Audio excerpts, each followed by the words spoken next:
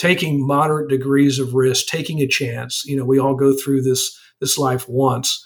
Try to make a difference, right? Don't just fit in and get comfortable where you are, but always be striving to do something more, do something different, do something better.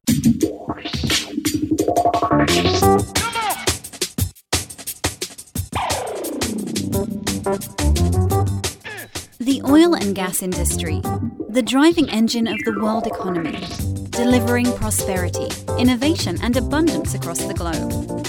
Here are the stories of its key players, directly from the leaders themselves. This is Oil and Gas Industry Leaders Podcast, where real experiences are passed on from the leaders of today to the leaders of tomorrow. Here is your host, Paige Wilson. Welcome back to another episode of Oil and Gas Industry Leaders Podcast, sponsored by AWS Energy. Before I introduce this week's guest, of course, as always, please leave me a review so I can read it on the air, give you a big shout out, and it helps others find the show. So thank you in advance. So I'm sitting here this afternoon with Mark Slaughter, Chief Executive Officer of Infrastructure Networks. How are you, Mark? I'm doing great today, doing this virtual thing, right? I know. It's just the new normal, I guess. Mark, let's discuss how you got started in the oil and gas industry. Yeah, so that's kind of interesting. Out of college, I had the option of doing the traditional investment banking or consulting or stepping into Main Street. And I really wanted not to advise, but actually do things. And so I joined Halliburton. Mm-hmm. And doing that as a college graduate, I actually decided to go out in the field. I was hired by the credit department, but they had a field training program. So I actually went out and drove a truck, an 18. That's interesting. So, a few people said, what exactly are you doing as a college grad doing this? But it was a kind of a 2-year program, kind of a little bit secret. Some people didn't know that, or otherwise that wouldn't have worked. And I went out there and, drove a pump truck, and became a cementer, a frac master, a special tools operator, just really worked through a typical Halliburton camp at the supervisory level. So a lot of fun, very good experiences. Right. So after that, I then went into the credit department at Halliburton and went out to Midland. This was in the early 80s. And so I watched the Rolls-Royce dealership fail, the First National Bank of Midland fail, and all of a sudden being a credit department manager became very interesting because it became a lot of workouts and a lot of oil and gas men I saw cry in their offices. It was such a bad downturn. This was wow. I think where oil went down to about $8 a barrel back then, and it was catastrophic in the early 80s, just catastrophic. It had gone from 4,000 rigs down to just a few hundred, wow. Dramatic period. Yeah, very dramatic. I guess that's better than -40, right? That's right. We call that exactly. And then from there, I took a leave of absence and went to business school. And then worked for Goldman Sachs on Wall Street. That was kind of an interesting summer in corporate finance and M&A. But then decided to go back to Halliburton. But this time I went into the corporate development department, which is a euphemism for M&A, mergers and acquisitions, and worked in that for a couple of years. And then, kind of, I guess at the end of the day, the way to shorthand the rest of Halliburton, I was there 18 years. I was in senior staff positions. I ran the M&A department at one point, ran strategic planning, but also was overseas in some operating roles. And so that was just a lot of fun. Great company, but ultimately moved on after 18 years. And when we did the Dresser acquisition, it was right after that I was recruited away. Okay. Yeah. So of all those different things you did, which one was your favorite? I think more than anything else, it was probably Project Go, which stood for Global Organization. And so I was the head of planning, but I was sort of the chief of staff to the top executives. And this was a time when Halliburton had disparate businesses, Wellex and Otis and Halliburton Services. And the idea was to pull it all together as Halliburton Energy Services, an entire energy services group tightly integrated.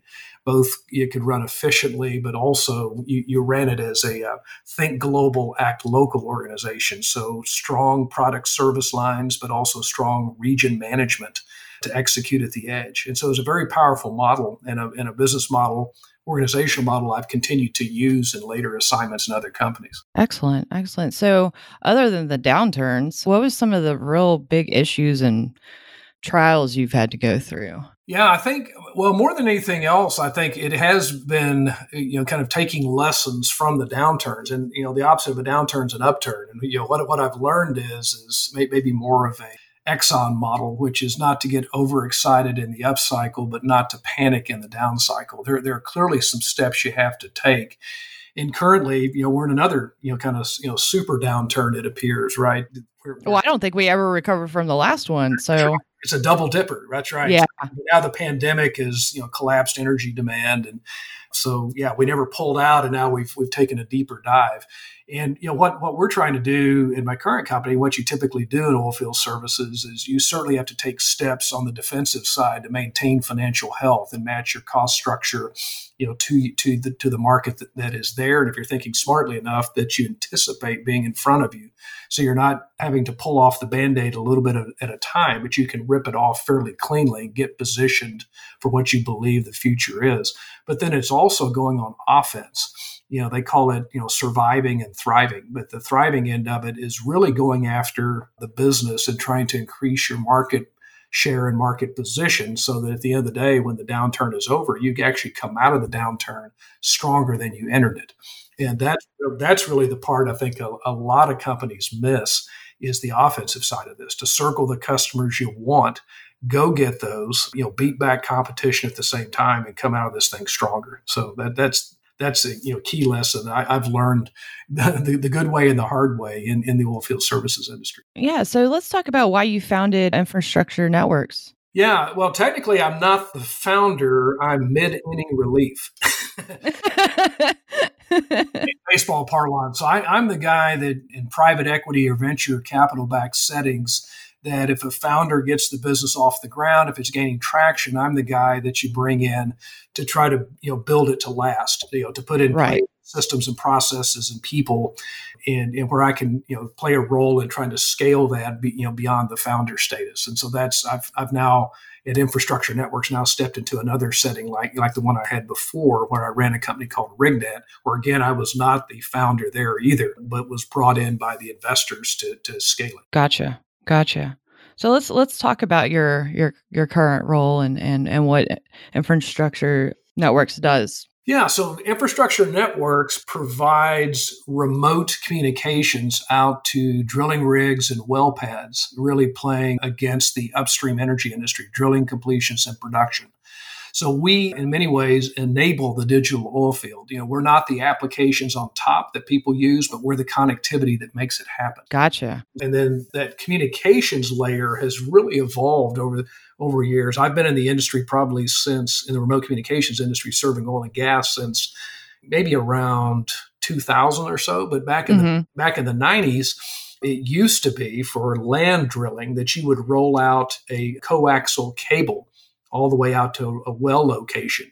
That's really long cable. That's really long. Yeah, exactly. It might go for a few miles across leased roads and across fields and in gullies and that sort of thing. And it was cut a lot, but it would deliver analog phone service and kept the company man from having to go into town to a payphone. Right. That was a big deal. He could stay on location and talk and order things and communicate back to the field office. Then that was replaced by satellite starting in the 90s and into the 2000s. And then satellite came in, but the company man said, hey, I still want that analog phone line, but now with satellite, I can get the internet. And now I can start, not just entertaining myself, browsing, that sort of thing, but I can actually start emailing back to the office and doing those sorts of things. And then ultimately voice over IP moved on. VoIP. It moved on to satellite. And now this company that I run today, Infrastructure Networks, was conceived in 2011 around 4G LTE, or what's called terrestrial wireless. So, so the company has built out 130,000 square miles of coverage inside the continental U.S. It's about the size of the country of Japan or the state of California. And it's arrayed against 4 major shale basins with the right sort of flat topography for terrestrial wireless. And that's the Permian, the Eagle Ford in South Texas, the Scoop Stack in Oklahoma, and the Bakken in North Dakota. And so we deliver this super high speed, low latency, connectivity that differs from the public wireless carriers such as AT&T, T-Mobile, and Verizon in the sense that they're really good along the highways and in the major cities, but not deep in these basins. That's true. Our coverage is consistent in these basins. It's really aimed at the oil and gas industry in those basins. Yeah. So what do you think about the whole 5G concept? Well, the good news is we brought in our original investor is a company called Altera that was also an original investor in RigNet. So this is my second run with Altera. They're a venture capital firm that plays at that intersection of technology and oil and gas. Mm-hmm. But also we brought in a large private equity firm, Apollo Global Management, one of the world's largest private equity firms. And they were looking to invest more in the innovation phase of oil field services. And so they have stepped in, and with their money, we not only deepened capacity in places like the Delaware Basin and the Midland Basin, we upgraded the technology to be 5G capable. Oh, that's cool. So we're future-proof now. We don't actually have an active 5G site, but we're actively talking to operators about that, and actually some drillers as well, about the advent of 5G, which really has two manifestations to it. One is, in the way we think about it, is super high speed. Right. We will not have the tower density that you would have, say, in the city of Houston to offer it across the basin, but we can drop what's called a small cell using millimeter wave technology at a well pad or a drilling rig. And within about a half-mile radius, we can deliver gigabit speeds, which will enable all sorts of data-intensive applications that today have some trouble communicating with current speeds. So that's one aspect. The other aspect, though, that's basin-wide is the 3GPP standards for 5G allow for narrowband IoT. So that is more at a sensor level. And there have been low-power radios developed that allow you to connect to sensors and actuators, say, on a producing site or processing facility. And you can now literally scale in a basin across millions of devices through the use of 5G.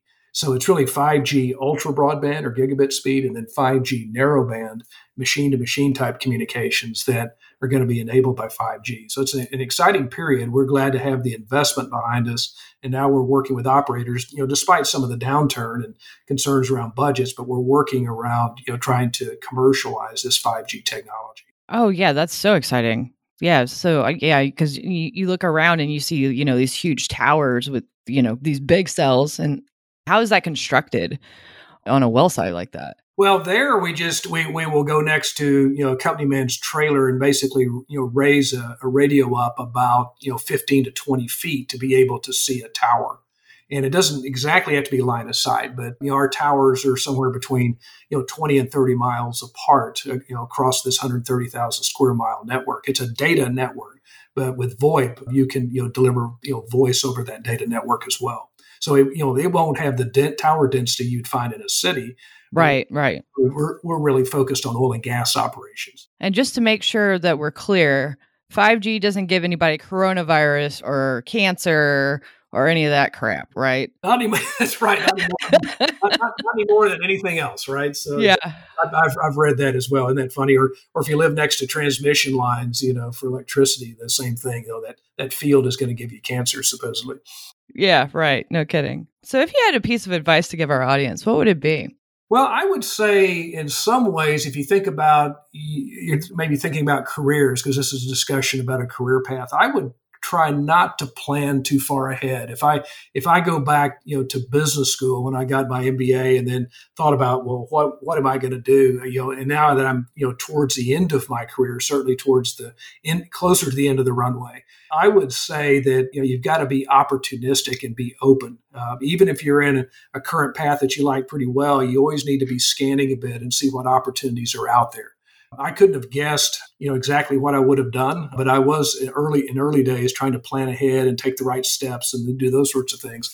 And you'll just never be able to, fully plan your future. You can certainly take some of the steps educationally and otherwise to get some of the skills in place, but you've really got to be open to opportunities once you're out there working. Yeah, but not just that, but you also have to take into account, life throws, curveballs at you. It's not always going to work according to plan. That's right. You're going to have successes hopefully, but also some failures, and it's to learn from those failures. Particularly if you're an entrepreneur, you're going to have probably in the early days a lot more failures than successes, right? And learning from those, learning when to cut those short and get focused on the next opportunity.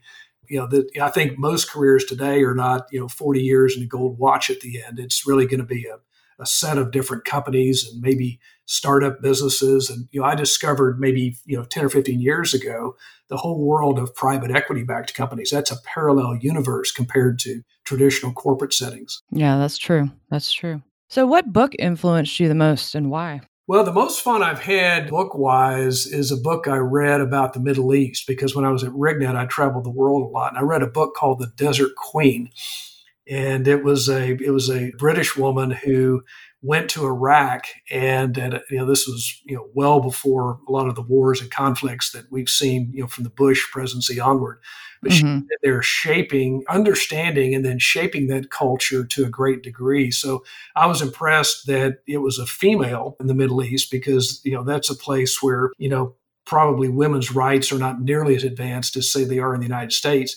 Right. She was so smart and so respected that she commanded outsized influence. And as a Western woman, UK, but and her name escapes me right now, but the book is called The Desert Queen. So I just enjoyed it on many levels. I learned a lot about, the history of the Sunnis and the Shias, and just really, really, really enjoyed the book. It's been out for a while, but I think that's been the most interesting book for me. Yeah, and I'll make sure to put a link for anybody that's interested in reading it in the show notes. What is your most used business tool? Yeah, that's interesting. It's going to be, particularly in today's environment, it's going to be a social device. I am an Apple fanboy, so I would say, I'd say it's an iOS device, and I'd be torn between my iPhone and my iPad, because they're sort of interchangeable. But I also feel I need both, because an iPad will do more, and it's not just more screen real estate. It actually does more, where you can actually work on it a bit. And then, but I'd say it's an iOS device.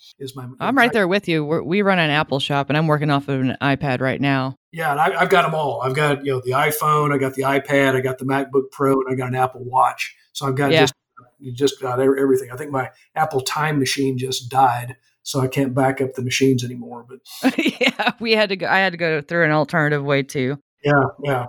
I think certainly today's environment, you've got to certainly have all of those, all of these devices in place, because we're all sort of distanced from each other. Right, exactly. It's been a major help with all of that. Absolutely. So who would you say is your most respected competitor? Yeah, it's interesting. We have, sounds like a little bit of a derogatory term, but there is no one left today in our geographic area that offers a private licensed network the way we do. Mm-hmm. There's no direct competitor, but there are a set of companies, and I know they may be listening, so I'll say this the right way, but who borrow the public carrier networks. And so they will kind of rebroadcast, or it's called boosting. They will boost the signal, say south of I-10 in Midland, and send, or I-20, and send it south to deeper parts of the basin, and borrow, in effect, AT&T or Verizon's or T-Mobile's network, and then carry a group of field technicians and an accounting department to bill and that sort of thing. And so they compete against us. And, by our calculations, we have the biggest market share in the Permian, the largest basin by far in terms of market potential.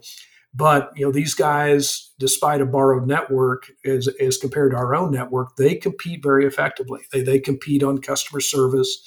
They compete on, kind of hustle and, working the business hard and trying to craft some interesting solutions on top. So they're more credible competitors than I would have expected. So there's high respect there, but we also have a private licensed network that we own that we do really think is a differentiator, particularly as we get 5G going on that network. So we'll see how it works out, but they certainly have been impressive in terms of how they've competed in the marketplace. Isn't that sort of how T-Mobile got started, was using other people's networks? Yeah, some people call that, I think in the telecom industry, it's called smart building. Yeah. For example, if we wanted to go to a new basin, we could go get some FCC spectrum, put up a bunch of towers and buy a bunch of equipment and stand that up. Or you could go in with a borrowed network, which we call off-net or off-network, where we might borrow Verizon's network and use that as a basis to build up the business, learn about local conditions, build relationships with clients, and then you drop your capital into your own network where you can then make higher margins and higher returns. That's smart building. Yeah. And Okay. in our case, though, we quickly we saw these 4 basins as key. And even though 3 of the basins have dramatically reduced activity, our long-term belief is these are the 4 basins that matter. They're not just a topography match for us, but they're also, we believe, very viable basins for quite a while. Oh, yeah, definitely. Definitely. What's your most important lesson learned? Yeah, I talked about being opportunistic career-wise, but I would say don't be afraid to fail or to step out, and that it depends where you are in your life. A lot of people think when you're young and single, that's the time to take that entrepreneurial chance, because when you're married and have kids and you've got a mortgage and those sorts of things, taking that sort of risk could be extremely detrimental if it doesn't work out. But I think that aside, taking moderate degrees of risk, taking a chance. We all go through this life once. Try to make a difference, right? Don't just fit in and get comfortable where you are, but always be striving to do something more, do something different, do something better. Just do something, right? Just do something. But I think here I am, later in career, but I'm still having fun, and I don't think even 65 is a magic age anymore. There's the former CEO of Halliburton, Dave Lazar, just became, I think he's certainly over 65. I think he's like 67. He just became CEO of CenterPoint Energy, the transmission and distribution company, right, electric and gas utility here in town. Yeah, exactly. CEO, right? And why? He doesn't need to. He likes the excitement and the chance to make a difference, I suppose. Yeah, yeah. So how is your role now important to the future of the oil and gas industry? Well, we think in many ways that in a lower commodity price environment like this, oil and gas companies have to learn how to make money, right? How to earn compensatory returns when oil may be range bound between $40 and $45, right? Which right. Tougher in the shale basins because they have a higher marginal cost, and compared to places like Saudi Arabia, which they were under attack right in the oil price war that resulted here because they had higher economics. But you have to learn how to lower those costs, and we think not only operational technology innovation but information technology innovation those things are going to be key. The OT-IT convergence are going to be key to permanently lowering those costs. You can't just go to service companies and beat them up on price and expect that to be sustainable. It's really got to be technology being brought to bear. And so we think we're providing that connectivity out at the edge. We allow those applications to come to life and in very interesting ways. That's awesome. What's your favorite podcast, Mark? Well, it's This Morning with Gordon Deal. Oh, yeah? What's that about? It's just kind of a daily recap. It comes out each morning, obviously. And so I take that on a run, and I usually listen to that. And he kind of, in a chatty way, sort of covers the basic stories of the day. It used to be connected with the Wall Street Journal, and now it's separate, but it's still Gordon Deal.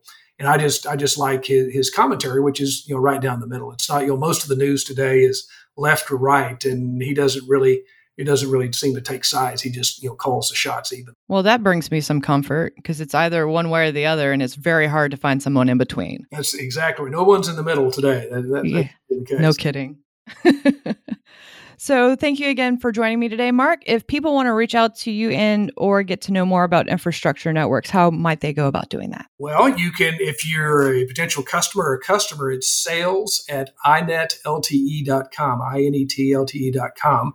I presume I could, if you want to reach out to me directly, I can give my email address if you'd like. Yeah, you can do that, but I can also add your LinkedIn. Yeah, LinkedIn profile, something like that. Yeah.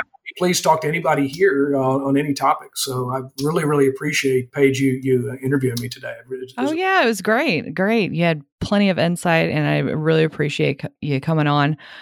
All right. So that concludes this episode. So just remember, it's up to you to open the next door. And now here are events on deck.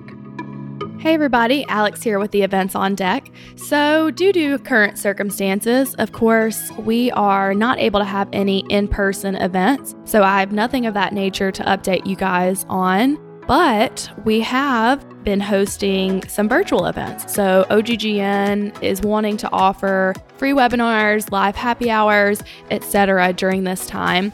Since these events are not scheduled out as far in advance as in-person events, we would like to keep you guys updated via Facebook, LinkedIn, and Twitter.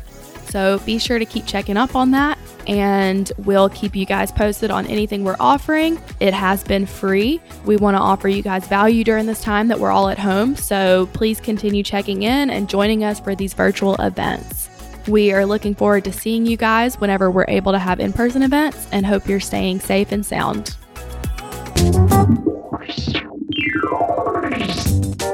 Tune in next week for another intriguing episode of Oil and Gas Industry Leaders Podcast, a production of the Oil and Gas Global Network. Learn more at oilandgasindustryleaders.com.